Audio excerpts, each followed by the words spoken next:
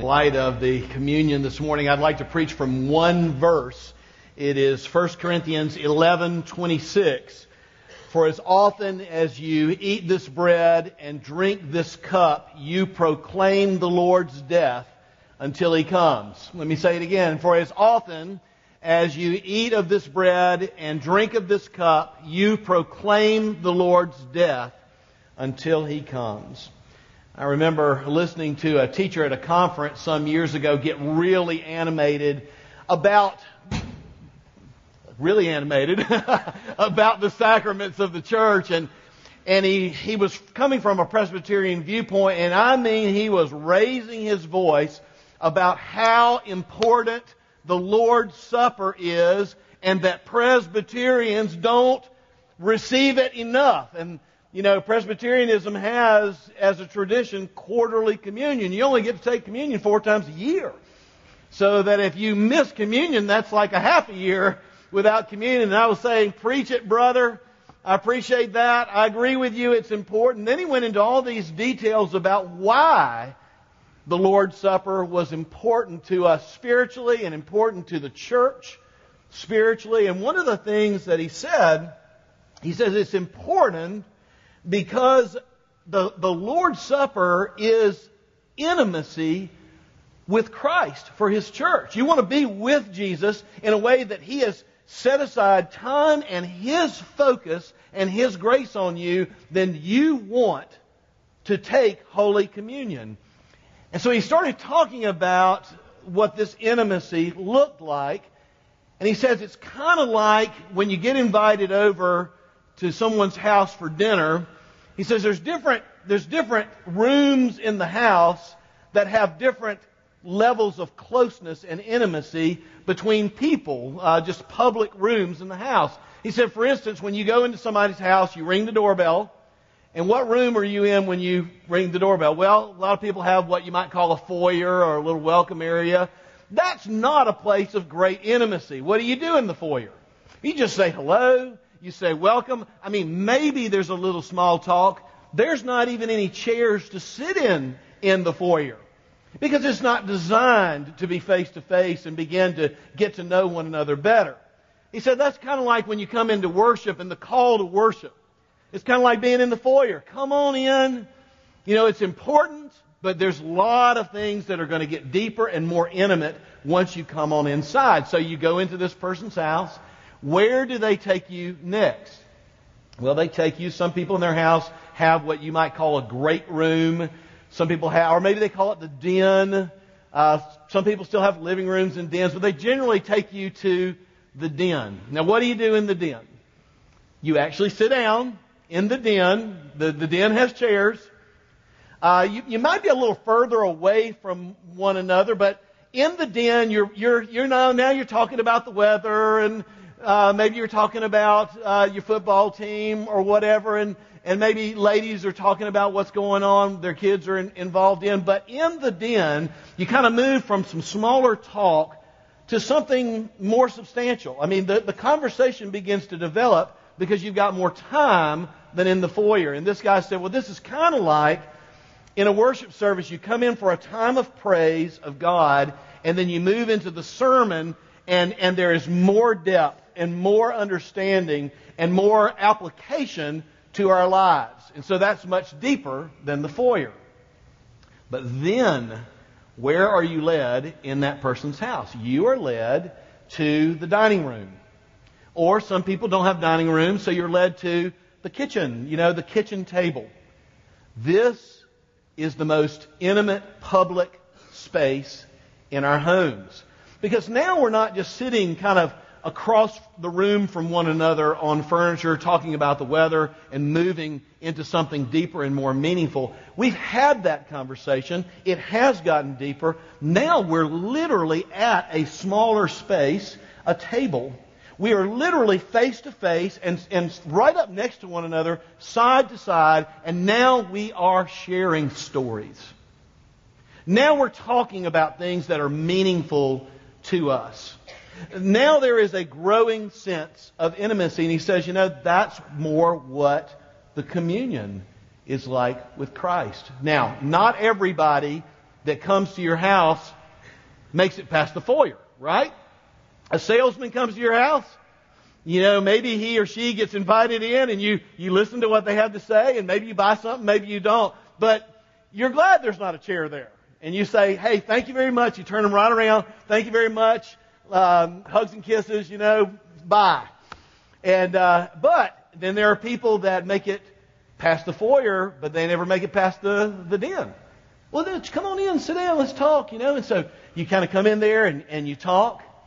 But the dining room means something different than the den. The dining room means, by design, we're going to spend a long time together. Now, if we were Europeans, that would equal 3 to 4 hours. Those people know how to do dining room. And you go to a restaurant in Europe, literally, the owner is offended if you don't stay at least 2 hours. Why? He wants you to enjoy the food, but more than that, there's a rich tradition of fellowship, of conversation, of intimacy around the table.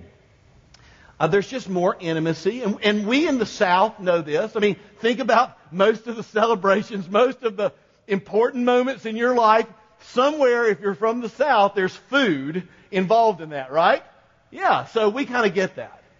But even more so in ancient Middle Eastern culture, more so than modern European culture, that to eat together, to sit down at table fellowship with someone, was to say something very publicly about that person. It was to say, this is my friend. This is someone that I want to spend a lot of time with. This is someone that I want to invest in. And we say, well, what's the big deal? It's just eating together. No. That's the sign of relational intimacy in the ancient Middle East. Now do you understand why the Pharisees went absolutely berserk when they said, do you see what Jesus is doing? He is, you know what I'm about to say? He is eating with tax collectors and sinners. Whoa! He's having intimate conversation. He's saying they are my friends, you see. There's greater intimacy in eating together, and that's what the Lord's Supper is like. The risen Christ wants to eat with you today. That's significant. For as often as you eat of this bread and drink of this cup, you proclaim the Lord's death until He comes. And what I'd like to do is kind of move from past to present to future. And I'd like to look at this word where it says, for as often as you eat and drink. For whenever you eat and drink. And the idea here isn't just that when it happens you are to do this. The idea here is that it ought to happen a lot. That God's people need to spend this time with Jesus around the table. Jesus knew and gave us this supper because He knew that in a fallen and fast-paced world, we would a lot of times not slow down and just spend time with Him. He knew that we needed to come out from out of the cold and our busyness and our lack of focus into a very intimate situation where we could focus on His love and He could be with us. And that's what He wants to do with the Lord's Supper. What Jesus is saying to us this morning is I want you to come past the foyer. And we would have a sense that we would kind of live a foyer kind of life spiritually without the Lord's Supper. This is very important for our spiritual life. I want you to come past the foyer. I want you to come past the den. And I want you to come all the way back here and dine with me. It's called communion. You know why it's called communion? Now, Presbyterians don't really call this communion. No, we call it. We typically call it, we do, but we typically call it the Lord's Supper. Because it's not the Passover. It's Jesus' supper, the Lord's Supper. We'll get to that in a moment. But a lot of traditions call it communion. And that comes from one chapter before our text in 1 Corinthians 10, 16, where it says this, the cup of blessing which we bless, is it not the communion of the body of Christ? The bread that we break, is it not the communion with the body of Christ? And that word communion literally means to participate. It means connection. It means relationship. This that we're doing, is it not intimacy through the bread and through the cup with Christ? And what Christ is saying to you this morning and to me is, hey, frazzled modern believer, wouldn't you like to come into the dining room with me and unhurriedly, which I love communion at Highlands.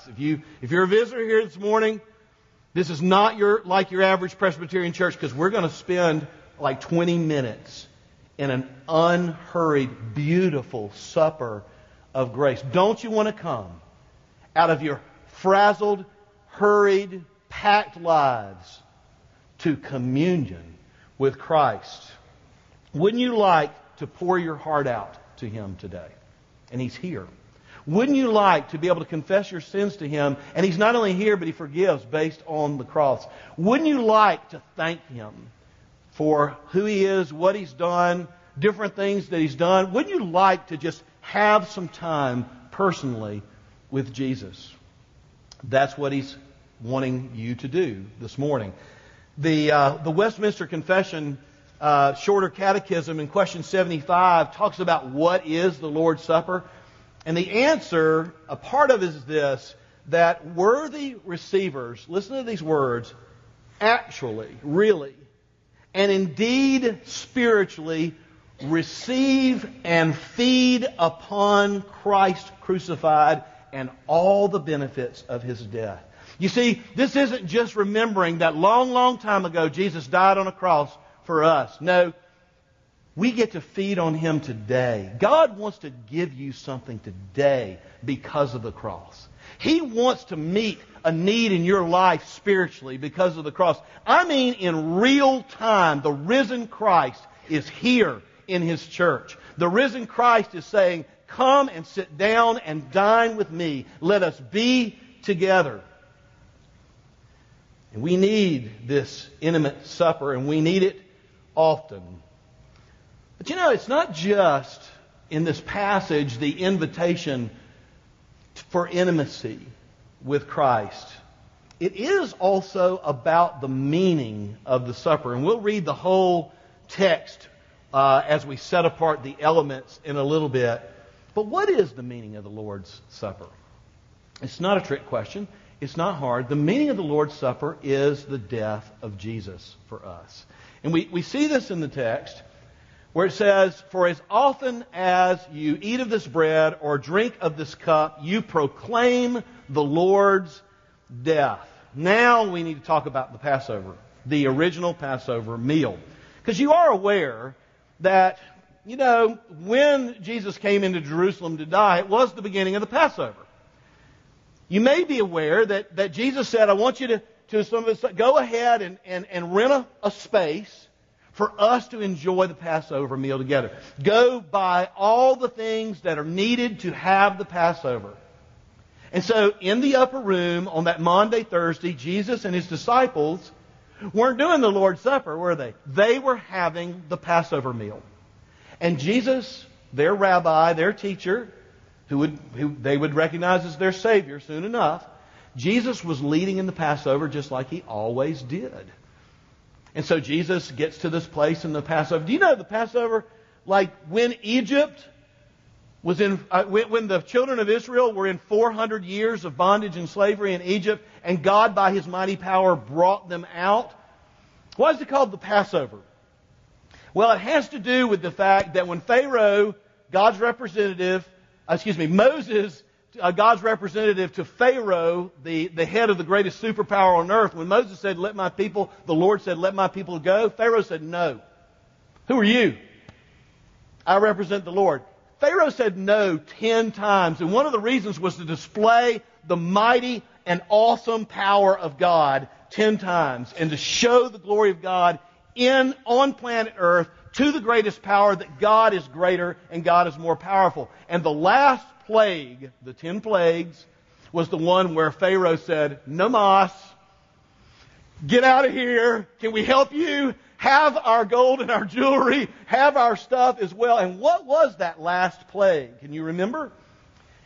It was the killing of the firstborn of Egypt. And everybody's firstborn died that night. And the death angel would come through, and if you didn't have blood painted over your door. Now, that blood was very specifically the sacrifice of a lamb on behalf of the Jewish people who would be inside that house. That blood was painted over the door, and when the death angel would come, the death angel would see the blood and, you ready for this? Pass over the house. No judgment on the house. So Jesus is in the middle of this Passover meal. You with me? And he says, "This is the bread of affliction." When the children of Israel in Egypt, but that's not what he said, is it? He took the bread and he said these radical words, and we've never celebrated the Passover since, except for just like a historic kind of Seder thing. "This is my body," he said, "given for you. I am the Paschal Lamb." This is how God passes over you, and God's judgment does not visit you. This cup, this is my blood that is shed for you. This is the Lord's Supper now. It's not about Egypt. It's about us. It's very personal.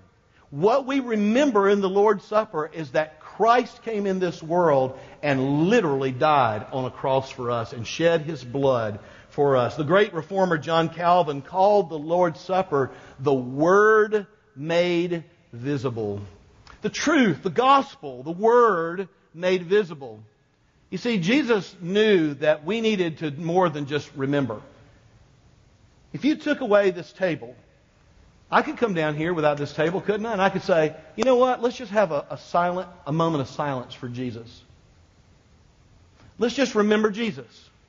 Now, the Lord's Supper, the new Passover, Jesus knew that we needed to hold it and smell it and taste it. Why? Because if we could hold it and taste it and eat it and drink it, then we would never ever forget that God actually became a man and He was actually sacrificed as the Lamb of God in our place. He is the Lamb of God, we say, that takes away the sins of the world. He actually died, and through the blood of Jesus, God passes over us in judgment. Let me ask you this. Don't you want this? Don't you want to come all the way past the foyer into this sacrificial love and this remembrance and this holding and this touching and this tasting of this intimacy that is for us through the cross? Don't you want the cross to apply to your life in a fresh, new way today, where you say, as you hold it, and you will hold it in just a few moments, "Oh yeah, this is what He did for me." And you eat it. God is loving. We know what love is, don't we? You know, a lot of people confused about what love is, but deep in our hearts, we know that love is coming out of ourselves toward another person, right? We know that love is giving. We know that love is sacrifice. Well, I'm going to tell you, there are a lot of people who say, "Well, I don't know, man. I don't know. Maybe God's like this. Maybe God's like that." Who's to say who God is, what God is? And you know, that whole I don't know if I can believe this fantastic story about God becoming a man and dying on the cross, and why does that matter? I'm going to tell you why it matters. Because we know what love is. And why wouldn't we experience the love of God through sacrifice? Do you get it? There is no way to experience love without sacrifice. God sitting up there going, "I hope you do enough to get to me." That is not any God that I want any part with. No, we know this is God.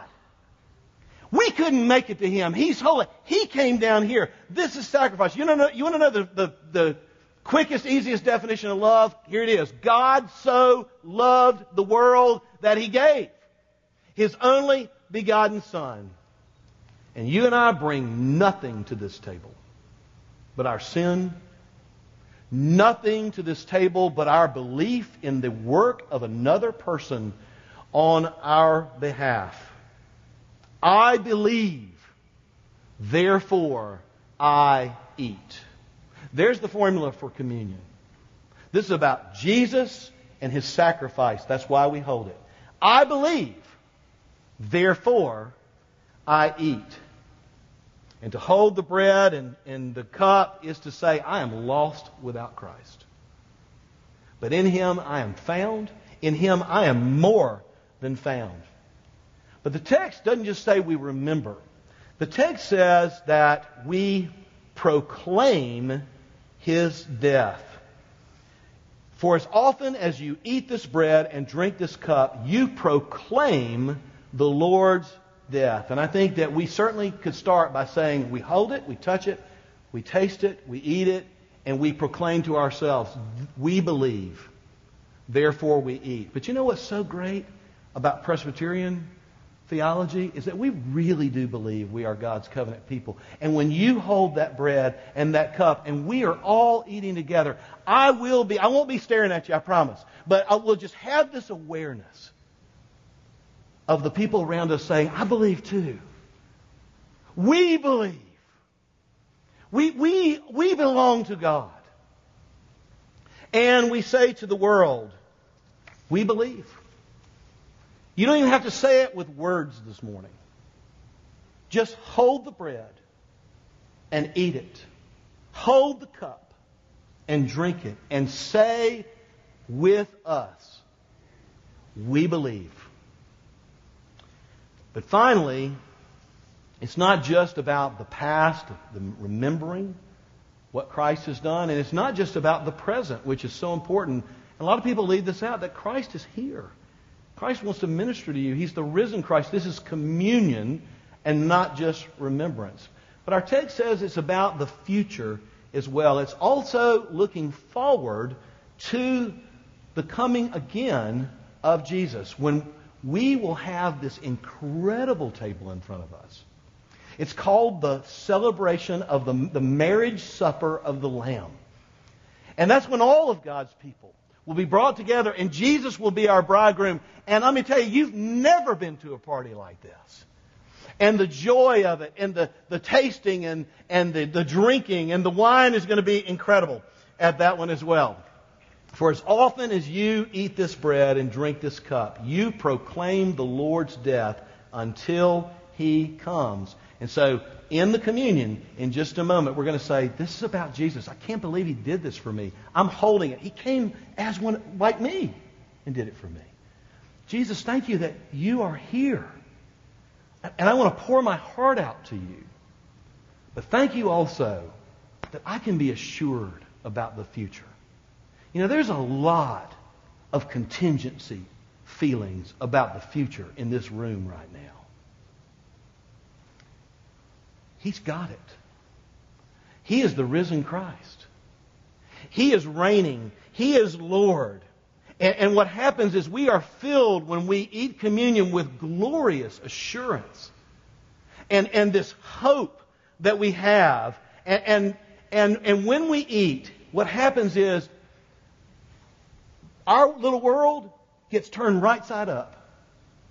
And our view of the world at large gets turned right side up and under His lordship and His reign. And we can, through the supper, lift our heads and just breathe again and say yes. And we can get up tomorrow morning, folks.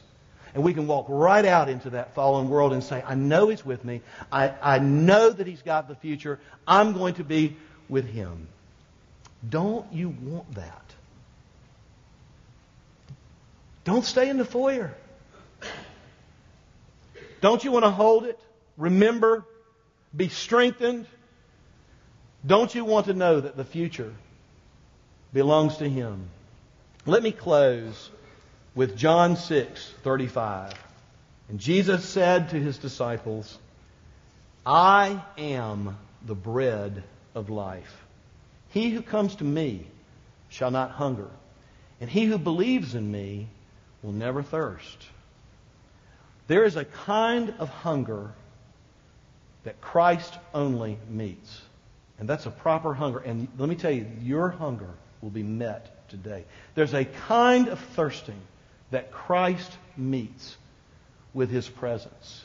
And he always meets. And when you have Christ, you will never have that hunger unmet when you come to him, and that thirst unmet. And so let's come all the way back together to the dining room, and let's feast together with the risen Christ. Let's pray. Lord, thank you that you love your church so much that you died for her. Thank you that you're walking amidst the candlesticks of your churches this morning. Thank you that you're here. And we pray that you would draw out of us not only praise and gratitude, but also our fears. Also the things that are so difficult in our lives, and that you would bring your touch, your truth, healing, and deep encouragement and assurance and hope through this supper. And we pray this in Jesus' name. Amen.